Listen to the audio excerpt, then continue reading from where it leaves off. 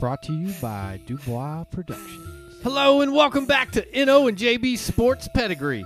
We're back to provide insight on a wide variety of sports topics from NBA hoops, Major League Baseball, NFL, Champions League soccer, and anywhere in between. Our goal is not only to give you some perspective and some real honest opinion, but we're going to have some fun while we do it. And we want you to have fun right along with us, so hope you do. Let's not waste any more time, and let's dig right in. I am JB. And I am your co-host of the show, N to the Izzo. How are you doing today? I guess Izzo means O in this case. I'm doing good, man. How you doing? It does. What, man, another good week going on, and of course, it's time to get back at the top five and really to finish it off for the third of the three major sports of all time. JB, it's a big deal. Got that right field position, man. Right field, and right field. A lot of times you think of defensively, you think of like guys with real strong arms when you think defense. But for me, this is one that was like so open for me. So I feel like we're gonna have quite a few differences potentially, and I feel like I could have went a lot of different ways. There's honestly probably 9 or 10 guys that I feel like I could have had on my list. So no doubt. Go ahead and jump it off for us then, JB, all since right, you're so excited about it. We will kick it off, and if you'll remind me at the end, and maybe you might have some of the guys that I have as honorable mentions. So we'll see. But of course. The number 5 guy on my list is Mr. October, Reggie Jackson. And, the real reason that I couldn't leave him off my list was because of that. Wasn't the great... I'll let you know in a bit why I'm laughing. All right. Wasn't the greatest, you would say, hitter by the definition of contact. But he played from 67 to 87, mainly with the A's and the Yankees. 6 foot, 195 pounds. He was smaller than I thought he was. For his career, he batted .262. He had 563 home runs and over 1,700 ribbies. So pretty stout stats there. He did have an MVP in 1973. He led the league in runs twice, homers 4 times, RBI once, slugging 3 times, OPS twice. He had over 150 hits 6 times, 30 home runs 7 times, 100 ribbies 6 times, and double-digit steals 10 times, so a little bit of speed. Overall career OPS 846, not as high as some of the other guys on my list. But again, the prowess in the postseason really sets him apart, in my opinion. All righty, JB. My number 5 right fielder of all time. The reason I was laughing earlier is because not only do I have the same person as you, but it's literally for the exact same reason. Wow. Because he was Mr. October. As we all know that Reggie Jackson struck out a lot, right? He didn't have the highest batting average overall during the regular season. And regular season wise, he had that one MVP season, but other than that, he wasn't like the top player out there. But in October, goodness gracious, arguably the best postseason hitter with the most postseason hits on this list. Won 2 World Series MVPs, 1 World Series with the Oakland A's and the New York Yankees. Yes, sir. In the 1977 World Series, hit the 5 home runs, 3 in 3 consecutive pitches in Game 6. It's crazy, bro. You can't leave Reggie Jackson off the list. Won the MVP in 1973.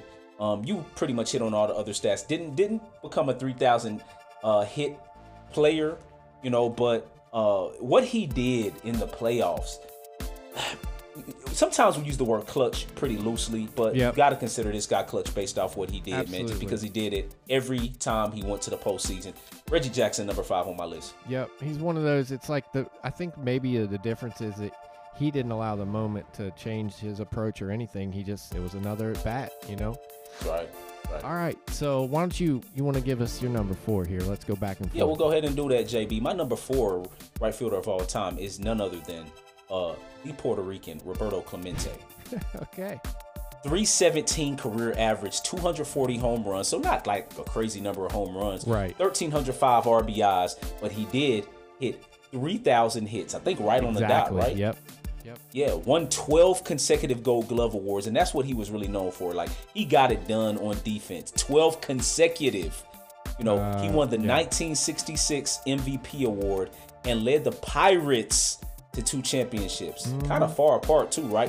1960 and 1971. You know, but what made Roberto Clemente as incredible as he was his humanitarian and philanthropical greatness, right? Yeah, there's an award named after him, which they're it really giving is, out. man. You know, he did so much down in Puerto Rico and just worldwide. Unfortunately, he was taken from us at a very young age. I think he died at 38, man, if I'm not mistaken. He was flying down there to help. Flying back and forth, man, and man, it was crazy, man. Roberto Clemente, man, great player and great human being. Absolutely. One of the best human beings in Major League Baseball history. Yep. And, you know, I won't say that I typically would, you know, I'm not going to have a person on my list because they're a great person, but it certainly doesn't hurt that he was, and that's why he's number 4 on my list too, man. Wow. You talk about defense, and there's some highlights that you can watch of the arm that this guy had, and he was only 5'11", 175 pounds. You mentioned not the greatest power hitter, certainly, but had a rocket for an arm, could run, didn't steal as many bases as you would think for the type of speed that he had. But just to share some stats, as I always do, you know, he played from 55 to 72. He led the league in hits twice, triples once, and batting average 4 times. And he had 150 hits 10 different times. He had over 200 hits 4 times. Just great baseball hitter. He had double-digit triples 10 times and batted over 313 times in his career, ending with an 834 OPS. Really, probably of players that I didn't actually get to watch with my own 2 eyes, he's definitely my favorite. Actually got his jersey hanging up in the closet. So even though he was a Pirate, love Roberto Clemente. So he's my number 4. All right, JB, go ahead with number 3. I'll go ahead to my number 3, and my number 3 may be my all-time favorite player in baseball, and it's Vlad the Impaler. Vladimir Guerrero, maybe one of the most underrated. If you go online, which I do, when I make these lists, I get information and I gather and I look at other people's thoughts and opinions, kind of just to get their perspective. And he's not nearly as highly rated on any of these lists that you look at as he should be. You want to talk about a guy who could do everything on the baseball field and hit everything. There's videos of him hitting balls that bounce in the dirt after they bounce and ripping them off the wall. And you talk about exit velocity off of his bat. This guy, everything he hit hard. And defensively, again, just a rocket for an arm, cannon. And he's built like a linebacker, 6'3", 235. Played from 1996 to 2011. He batted .318 for his career, which that surprised me when I saw, because I think of him as more of a power hitter, and I think most people would. But he could hit for average. 449 homers, just shy of 1,500 ribbies. He had 150 hits 12 times. He also hit over 200 hits 4 times, 30 doubles 9 times, 30 home runs 8 times, 100 RBIs 10 times. And then he hit over 313 times, including 12 seasons in a row, over 1,000 OPS 3 times, and a 931 OPS for his career, which, remember, that standard, that line of like 900 and above for OPS is just phenomenal. Again, the era that he played in, I think he's overshadowed a lot. You never heard anything about him regarding any type of performance enhancing, because he came in as a kid and he was just a big dude, you know. He had a couple of seasons too, not to continue too long, but I love this guy. He stole 37 bases in a season and 40 in another. And if you look at really the peak of his career was 1998 to 2008. He had 1 year that he was injured in there. So you take that out, for 10 seasons, you could count on a .324 batting average with 36 homers and 106 RBIs. So Vlad's my number 3. There you go. Hey, that's good stuff. I definitely didn't have Vlad on my list. He would have figured you been might probably not. in the 7 or 8 range on my list, along with a couple other guys. But after hearing that, man, JB, you kind of sold me on Vlad being in the top 5. Well, thank you. To an extent. But my number 3 right fielder of all time is none other than the former Cincinnati Red Frank Robinson, among other teams. 294 career average in 21 years. The guy who hit 586 home runs, 1,812 RBIs, 2,943 hits, just So under close. the 3,000 hit plateau, just under. But he was a 2-time MVP winner. He was. He also won the Triple Crown, and when guys win a Triple Crown, man, that kind of sets them in a league of their own, right? 1966, right? When he won the AL MVP, he won it in both leagues, by the way. He hit 49 home runs at 122 RBIs, and it's just incredible stats. He won 1 Gold Glove, 1958. Obviously 2-time World Series champion, 1966 and 1970. He had his jersey retired by Cincinnati, Baltimore, and Cleveland. That number 20 was retired by all 3 of these teams, which shows you the longevity of his greatness. And just knowing that he played for 21 seasons, playing for all of these teams, was incredible. He was 6'1", not a super huge guy either. No, he about 185 pounds. But Frank Robinson, man, he did so much on the baseball field. Incredible player. Extra base hits all over the place. He was a monster, man. That's Total good stuff. bases, got it done in every which way you could possibly think of. Well, that's great, and I'm just gonna jump on the bandwagon because he's number 2 on my list. So rather than reiterate later, 6'1", $183. This is like the beginning for me of like the Reds being dumb, because they kind of, from what I'm told from, my grandfather, being around and watching him, like they kind of didn't appreciate him while they had him. And of course, they trade him away, and the next year he wins the Triple Crown, or hits for the Triple Crown. So first year in Baltimore. Yeah. He led the league in runs 3 times as well, doubles once, homers, RBI, and average that 1 year. Also slugging and OPS 4 different times. He has scored 100 runs 8 times, 150 hits 9 times, 30 doubles 7 times, 30 home runs 11 times. Talk about consistency. 100 ribbies 6 times. And he had some speed, man. He had 10 seasons of double-digit stolen bases and 4 times over 1,000 OPS, 926 OPS for his career. As you mentioned, just a consistently solid power hitting and, average hitting player, one of the greatest to ever do it, Frank Robinson. Frank Robinson, JB. Who you got for number 2 there, buddy? That is good stuff. I'll go ahead and go back and forth number 2 and number 1. Please do. Very, very comparable players stat-wise. I mean, you could probably guess who both of these players are, statistically speaking. They're players that most people would put at number 1 and number 2. We're talking about the Babe and the Hank. Babe Ruth and Henry Hank. Hammer and Aaron. Hank. Mm-hmm. We got a 342 career average for Babe Ruth, 474 on base percentage, 714 home runs, 2,217 RBIs. He was like the guy that they said saved baseball way back in the day. Yep. Way back in the day. We're talking about 1923 MVP award, which I'm going to be honest with y'all. I almost didn't put him on my list because we know how I am about those old school players in the era that they play in. I almost didn't have him on. Mm-hmm. But for nostalgia's sake and for what he did for the game's sake, I put him on there because he is a huge name. And, people who don't even play baseball, they're going to, understand. They're going to know who Babe Ruth is. Sure. And that's not to say that that's what makes him a great player, but he's definitely respected in the realm of baseball. He won 2 championships in 1916 and 1918.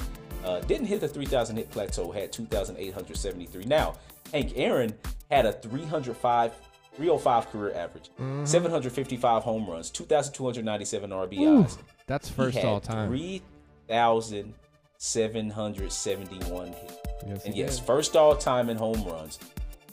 3771 hits, 25 All-Star selections, 3 consecutive Gold Gloves from 1958 to 1960. Man. He could flash that leather as well. Won the 1957 MVP award. Surprisingly, I think that was his only. During that season, he had a 322 career average, 44 bombs, 132 RBIs. Yeah. And How's he only won one MVP? No idea, JB. And here's I think I how. probably know why, but yeah, go ahead. Well, and what you were about to say, I believe, is kind of how I'm going to trickle down to why Hank Aaron is number 1 on my list, and Babe Ruth is number 2. Because although stats are comparable, Hank went from the Negro Leagues, not being able to play in the major leagues, to enduring hate from players and fans due to his race, right? Extenuating circumstances that he had to overcome in his face and mind mentally daily, JB. He never broke. Never. And he endured most of it during the home run chase, right? When he was getting close to winning that record.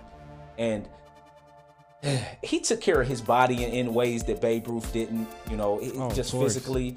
And, a lot of people like to say if Babe Ruth, this didn't happen to him physically, he would have had more home runs. Okay. But are you taking into account how he took care of his body? You can't always look at an athlete as being a victim when they have injuries.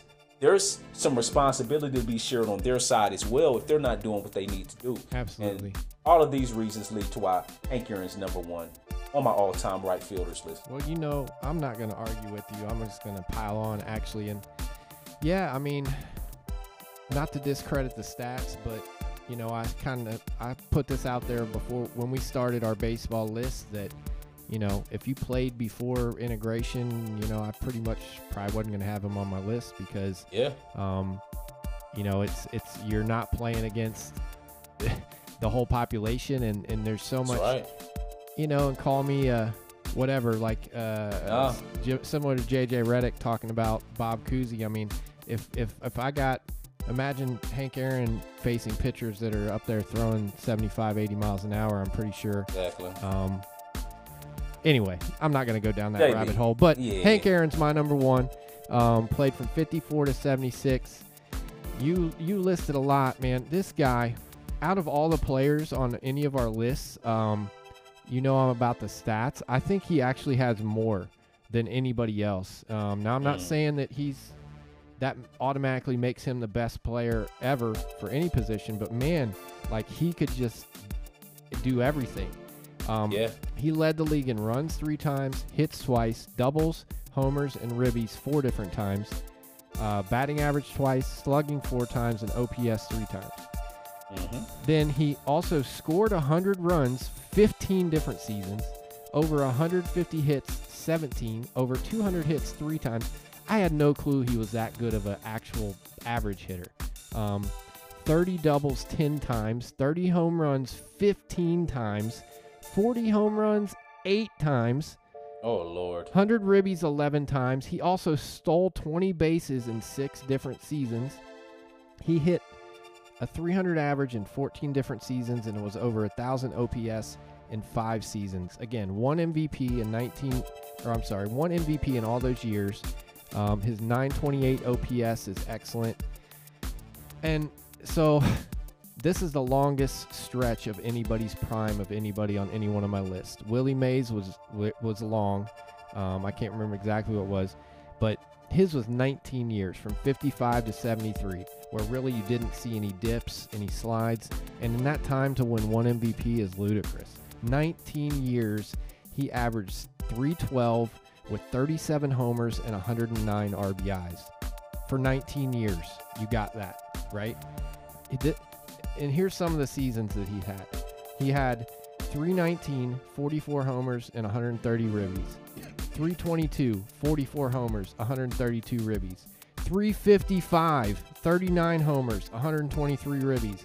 323, 45 homers, 128 ribbies. How about 327 with 47 homers and 118? Like, I could keep going.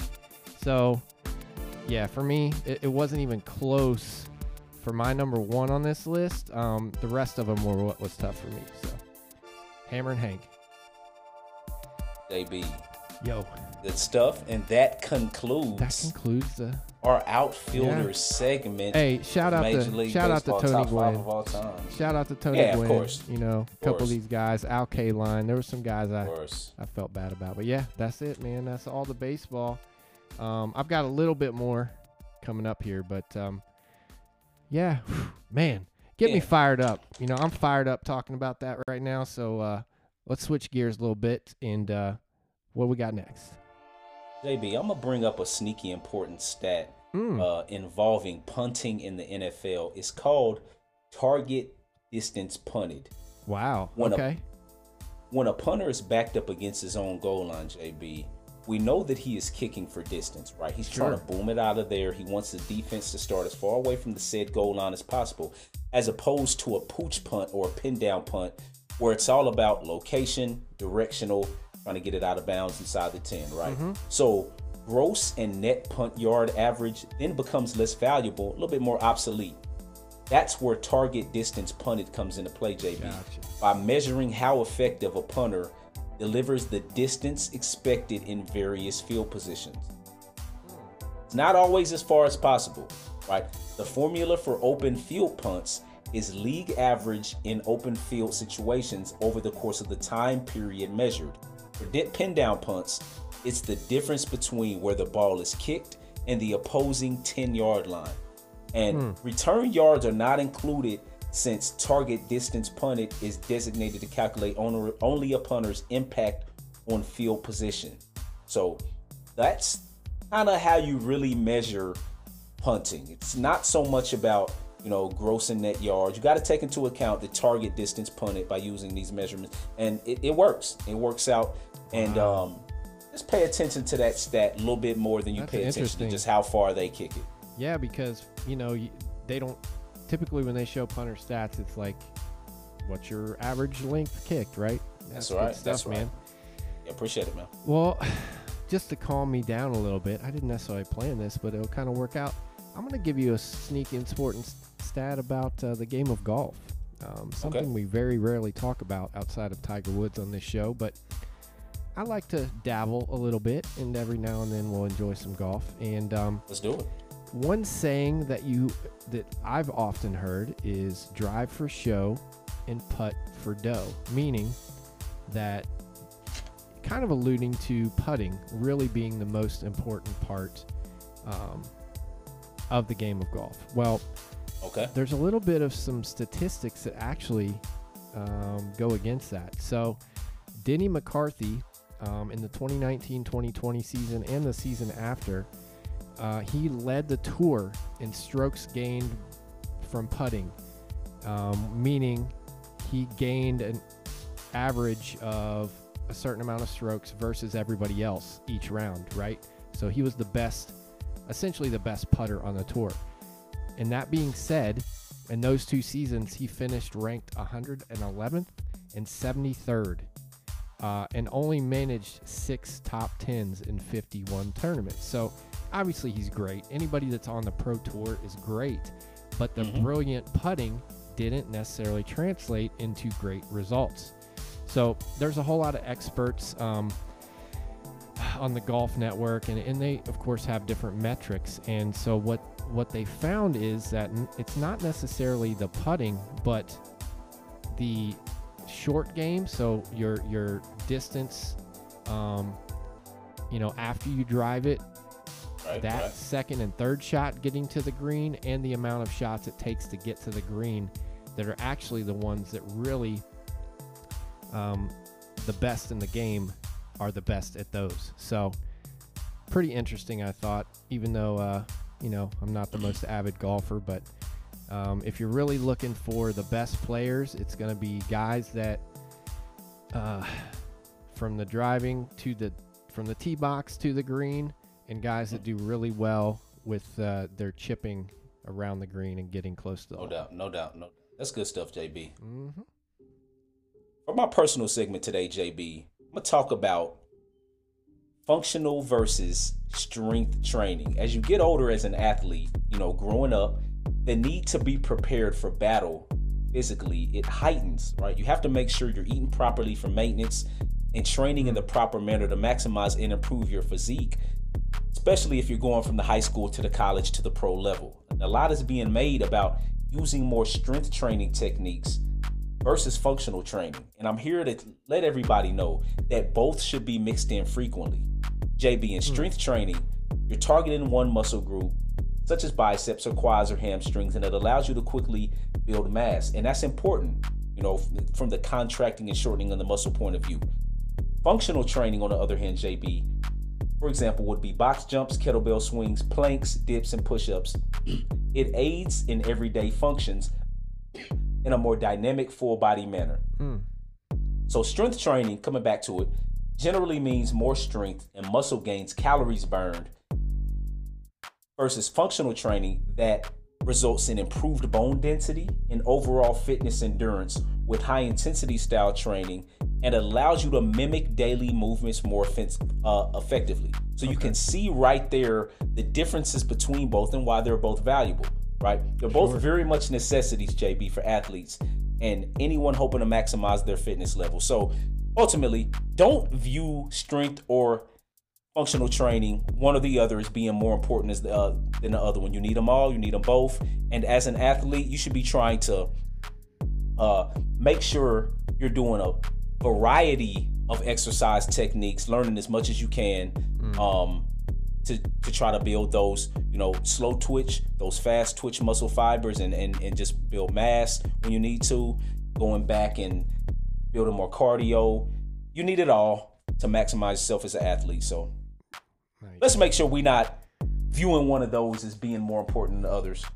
Always got to challenge yourself. You're right. Got to. It's good stuff. Well, I want to tie a nice, neat little bow this week for my personal segment on my all-time Major League team. So I've got my lineup for you that I'd just like to share. Yeah, let's see what this looks like. So I got leading off at second base, Jackie Robinson. He's leading off for me. In the 2 slot, got center fielder Willie Mays. Batting third in left field, got Barry Bonds.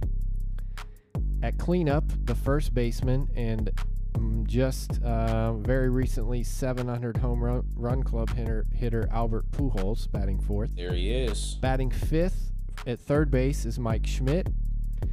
In right field, batting number 6, which is crazy. He's batting 6, Hank Aaron. Wow. Batting 7th at shortstop, A-Rod. Catching and batting 8th, Johnny Bench. This is the guy that batted cleanup on the Big Red Machine. And then my pitcher batting 9th would be Pedro Martinez. Now, of course, if we're playing nowadays, I get a DH, right? So I would have old Teddy Ballgame, Ted Williams, as my DH in there if I got to throw him in. So that's my all-time Major League Baseball lineup. Juicy. Crazy. Just crazy to think about. You know, I'm loving that lineup right there, man. Like, would they ever lose a game? 162-0? Probably. I think they would. 12 runs a game. 2-0. 452 batting average. Yeah. It's crazy. Dang, JB, what we got next, man? So we got a new segment here. You know, we typically every show we end with a name that player, and I think everybody kind of enjoys that. Hopefully you guys play along with us when we do that. So that's a little segment we wanted to expound upon a little bit and do a little bit of everybody likes trivia as well, so do a little athlete trivia. So we're going to go back and forth and kind of share some facts about professional famous athletes and see if the other person can name them. How's that sound? Let's go. All right. You want me to kick it off? Let's do it, JB. What you got? All right. This first guy on my list is a former NFL quarterback, 6'4", 240. In his career, he threw for just shy of 24,000 passing yards. Also ran for nearly 1,600 yards. Completion percentage is 60.8, 171 touchdowns to 83 picks. He was a 4-time Pro Bowler, led the league in passing touchdowns in 2014. and was also named NFL Comeback Player of the Year in 2018. 6'4", 240. Originally born in Washington, D.C. this sounds like Andrew Luck, man. It is. It's Andrew Luck. I had to try to make it a little hard for you. My dude, Andrew Luck, man. I loved Andrew Luck. Goodness gracious. One of my favorite QBs of all time, man. I wish he was still playing. Oh, all right. Man. Yep. This player barely missed out on both of our top 5 right fielders of all time list. He won 10 gold gloves, which means he was obviously known for his strong arm. He's a part of the 3,000 hit club, and he was nicknamed Mr. Tiger. Al Kaline. That's right. Yeah. Al Kaline. That's a good one, man. Dang, I wish I'd have thought to do that, because I could have had... Yeah. Man, I could have done Tony Gwynn and Larry Walker. Okay. Well, you know it's not. I want to stick with baseball, though. I got a baseball one. All right. This former baseball left fielder, originally born in 1965, he played for quite a few teams over the years. Career batting average at 242, 355 homers, and just shy of 1,100 RBIs.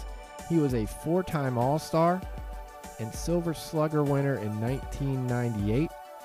And he's actually a part of the Milwaukee Brewers Wall of Honor.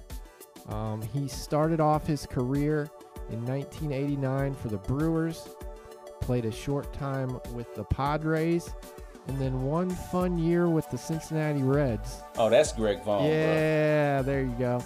Greg Vaughn, man. With that lineup, that 1999 Reds team, that lineup was already stout. And then you had to face Greg Vaughn. Monster. You knew he was coming up in cleanup, and you knew Greg Vaughn was looking to do one thing. Yeah. Mash. Just mash. Deposit. Mm-hmm. Man, I loved Greg Vaughn, man, that one season. I didn't like him after that, or before that, but I liked him that one season, man. Nah, I'm kidding, man. I always liked Greg Vaughn. All right.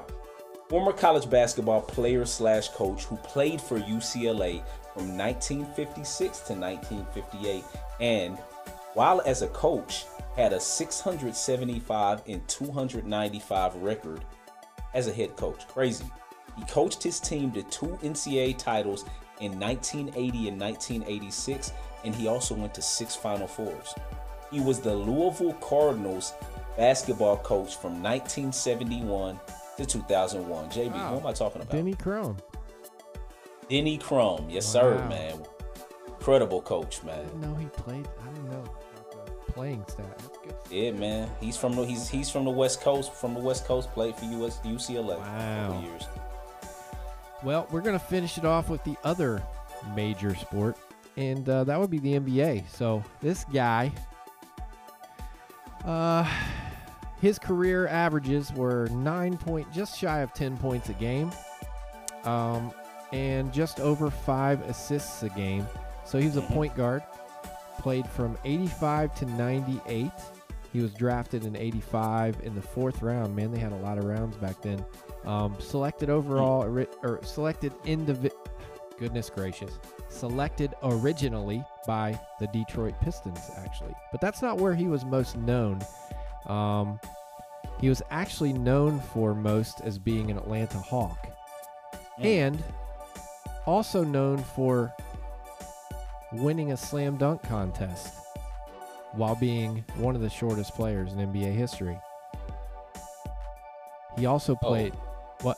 Talking about Spud? Spud Webb. There you go. The 5'6" Spud. North Carolina State. I was going to get to that one. But yep, 5'6", win a slam dunk. Like, come on.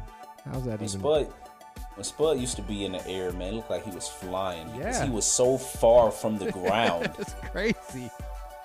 He was just so far from the ground, man. So nuts. Goodness gracious. All right, JB, I got one more. Let's do it. Current NBA player who is very underrated. Always lived in the shadows of his former backcourt teammate. Career average of almost 20 points a game.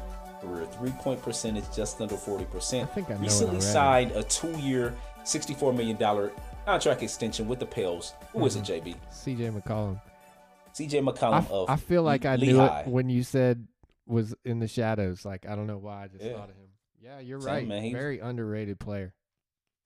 very, very gonna be a dog down You there in know, New Orleans next season. That might have been an underrated segment. I mean, we might just have to Definitely. because that's I like fun. that I think one. I think people enjoyed that stuff. So Well, another underrated segment, JB, is the one that we love and everybody loves, Sports Dichotomy. yes, sir.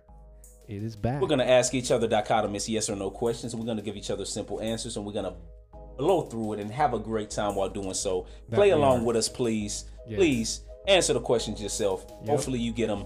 Hopefully you're actually different from us, because we don't. We want diversity out here. Absolutely. We love that. Absolutely. All right, JB. Kick it off, The Bengals' sack issues over the first couple weeks of the season were more about Joe Burrow holding onto the ball too long versus O-line issues. Yeah, probably. No preseason. Frank Reich will be fired mid-season due to the Colts' poor play. We beat Kansas City. That probably bought him a good 12 more weeks. So I'm going to say no. If Zion is healthy, the Pelicans will finish top 4 in the West. Yes. Maybe even without that. Wow. Suns owner Robert Sarver originally suspended 1 year and fined $10 million and is now selling the team. That is a good thing. Yes.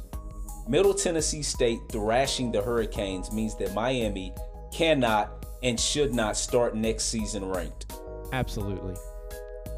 Aaron Judge leads the American League in runs scored, home runs, RBI, average, slugging percentage, on-base percentage, OPS, and also has 16 stolen bases.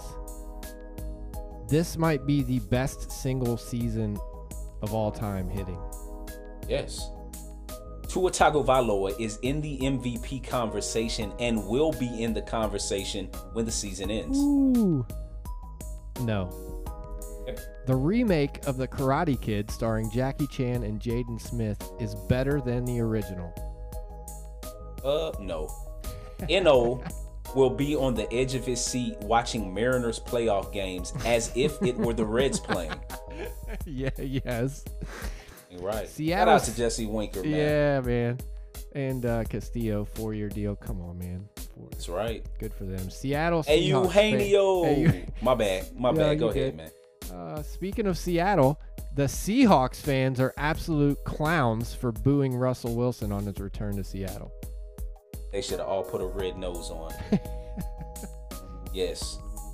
College football's targeting call needs to be thrown out and burned forever. Yes. N.O. is not surprised that nothing has really changed at all in the baseball standings since we did our early postseason MLB segment. Of course not. Albert Pujols' uninspiring decade on the LA Angels makes a lot of this farewell tour seem artificial. Yeah, kind of. Jameis Winston stealing crab legs got more media attention than Brett Favre embezzling $5 million. This makes sense. Absolutely not, and we're going to talk about this here in a little bit. Tennessee Vols or Kentucky Wildcat football will win the SEC East over Georgia. No way. The record for most goals scored in any top-flight European league in one season is 50 by Lionel Messi for Barcelona. Erling Haaland has 10 through 6 games with 32 remaining and will break that record this year. Yeah, I'm going to say no. That's a lot. Okay. Nick Castellanos will lead the Phillies to a playoff series win. No. Okay. Jalen Hurts had to leave Bama to get to play, wasn't drafted early, and people still questioned his ability. Yet this year, he will be in the MVP conversation all year. Yeah, he got to prove it to me. I'm going to say no. After seeing all these early college football upsets, there may actually be another surprise team in the college football playoffs. Yeah, I think there might. Joey Votto out for the remainder of the season injured, recently attended a home Reds game as a fan, chatted with fans, hung out with kids, signed autographs. Is this the coolest thing ever? Yeah. It's Joey Votto. Yeah. All right, JP. My last one. Ime Udoka's season-long suspension was warranted. Yeah. Okay. That's messed up. I'm going to say it exactly as I had it written. Ime Udoka suspended for a year for sleeping with subordinates is fair. I'm actually gonna say no. Okay.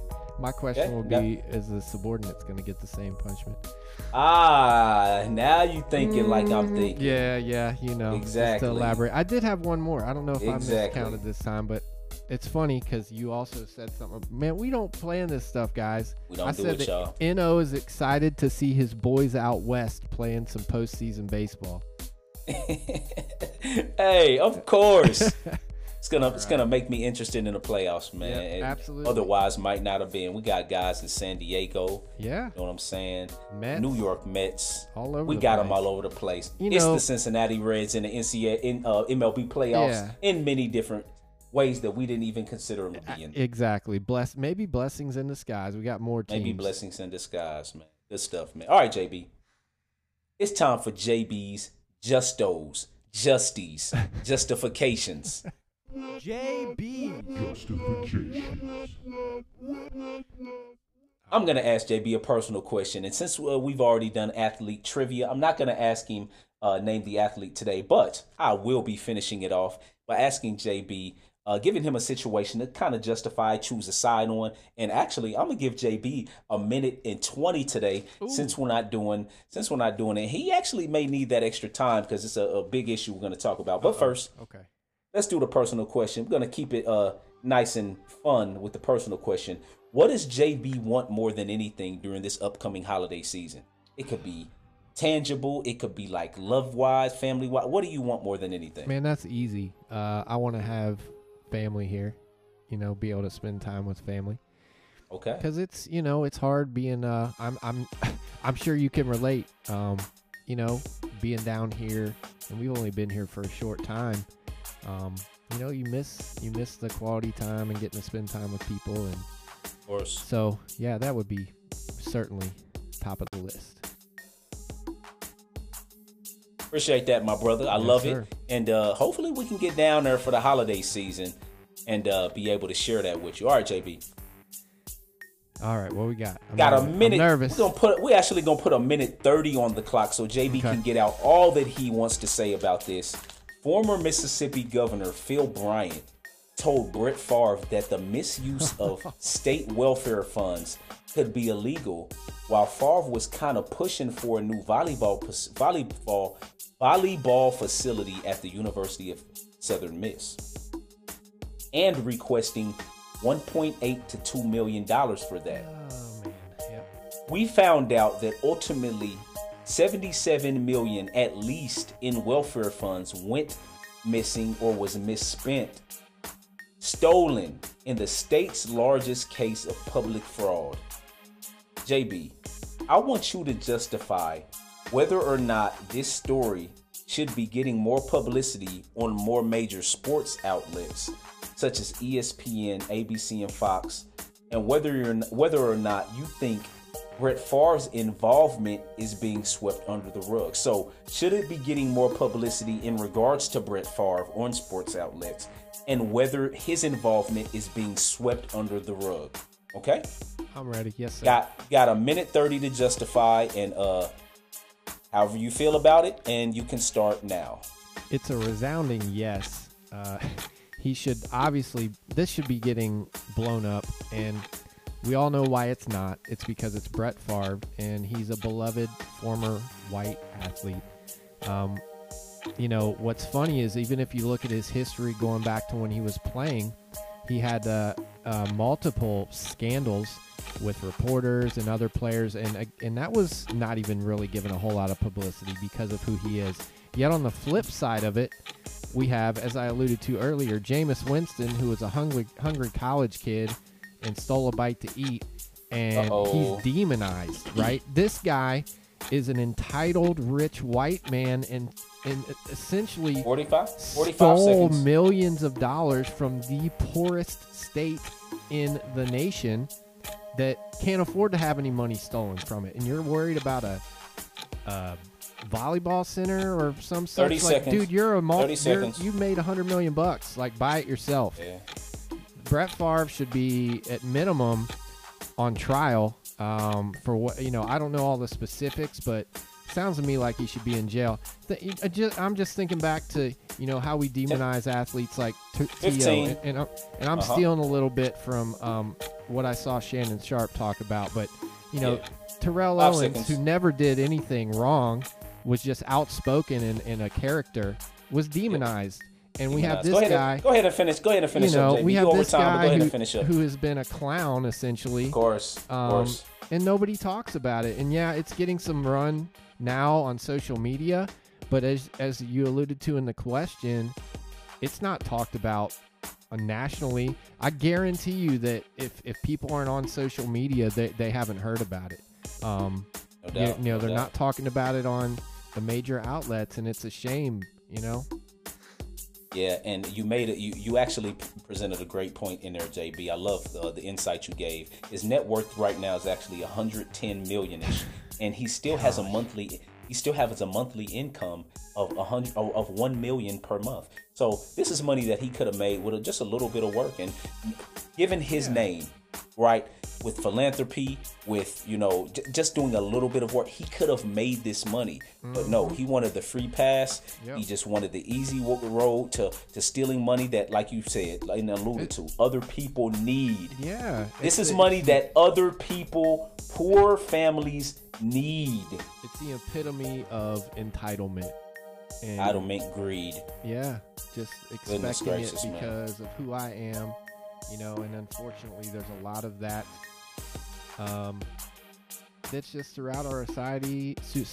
A lot. It really is. We live in a society nowadays where you don't have to take accountability if you have the right people on your side. Point blank, period, man. And it really just goes to show you how right and wrong has suddenly become subjective in our society. It's not objective anymore. It's subjective. Some people are going to say it's okay. And it's made our society quite scary to live in, that this can be swept under the rug. And other people who haven't done anything near what he did in terms of things that actually hurt society, right, or incomparable, or other people, and they're being viewed as being much worse of a person than he is, and just being looked at the way they are. Man, it's crazy. Oh man, we could talk about this all day, JB, but let's go ahead and end it out, man. All right, it was a good one, solid episode. Good to end on a little bit of passion. Nothing wrong about that. No doubt, man. No doubt. And yeah, we hope you guys enjoy. As always, give us a little feedback if you like the new segments. Of course, share insight if you guys agree, disagree with some of our thoughts and our selections on our top fives. We'll be coming at you with a whole new top five. Don't worry, that's not going anywhere. Of course. So we'll be back, and again, hit us up. Email is no.jb.sportspedigree@gmail.com. Yes, and, sir. Follow us on the TikTok, the YouTube, all that stuff. Well, we appreciate you. Alrighty. Yeah, have a good one. Sports Pedigree on deck.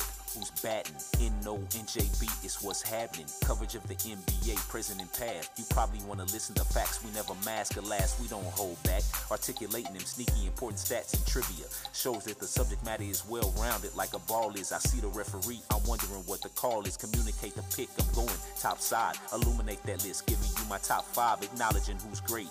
Now your list may have a couple different names, but really there's no debate. Wait, the passion gotta be smooth. On the lookout for sports dichotomy tools. Getting views sounds nice, but the vision is deep. Cause in knowing JB will never put you to sleep. Originality is the key. We pick locks with open up, no nose. It's been concocted. The segments are personal too. Cause a sports podcast without opinion, surely no value. We gotta be great, requesting no favors. World Cup, you wait for tennis majors, NFL trades, and baseball pastime. Consistent on the mic, we don't get no halftime.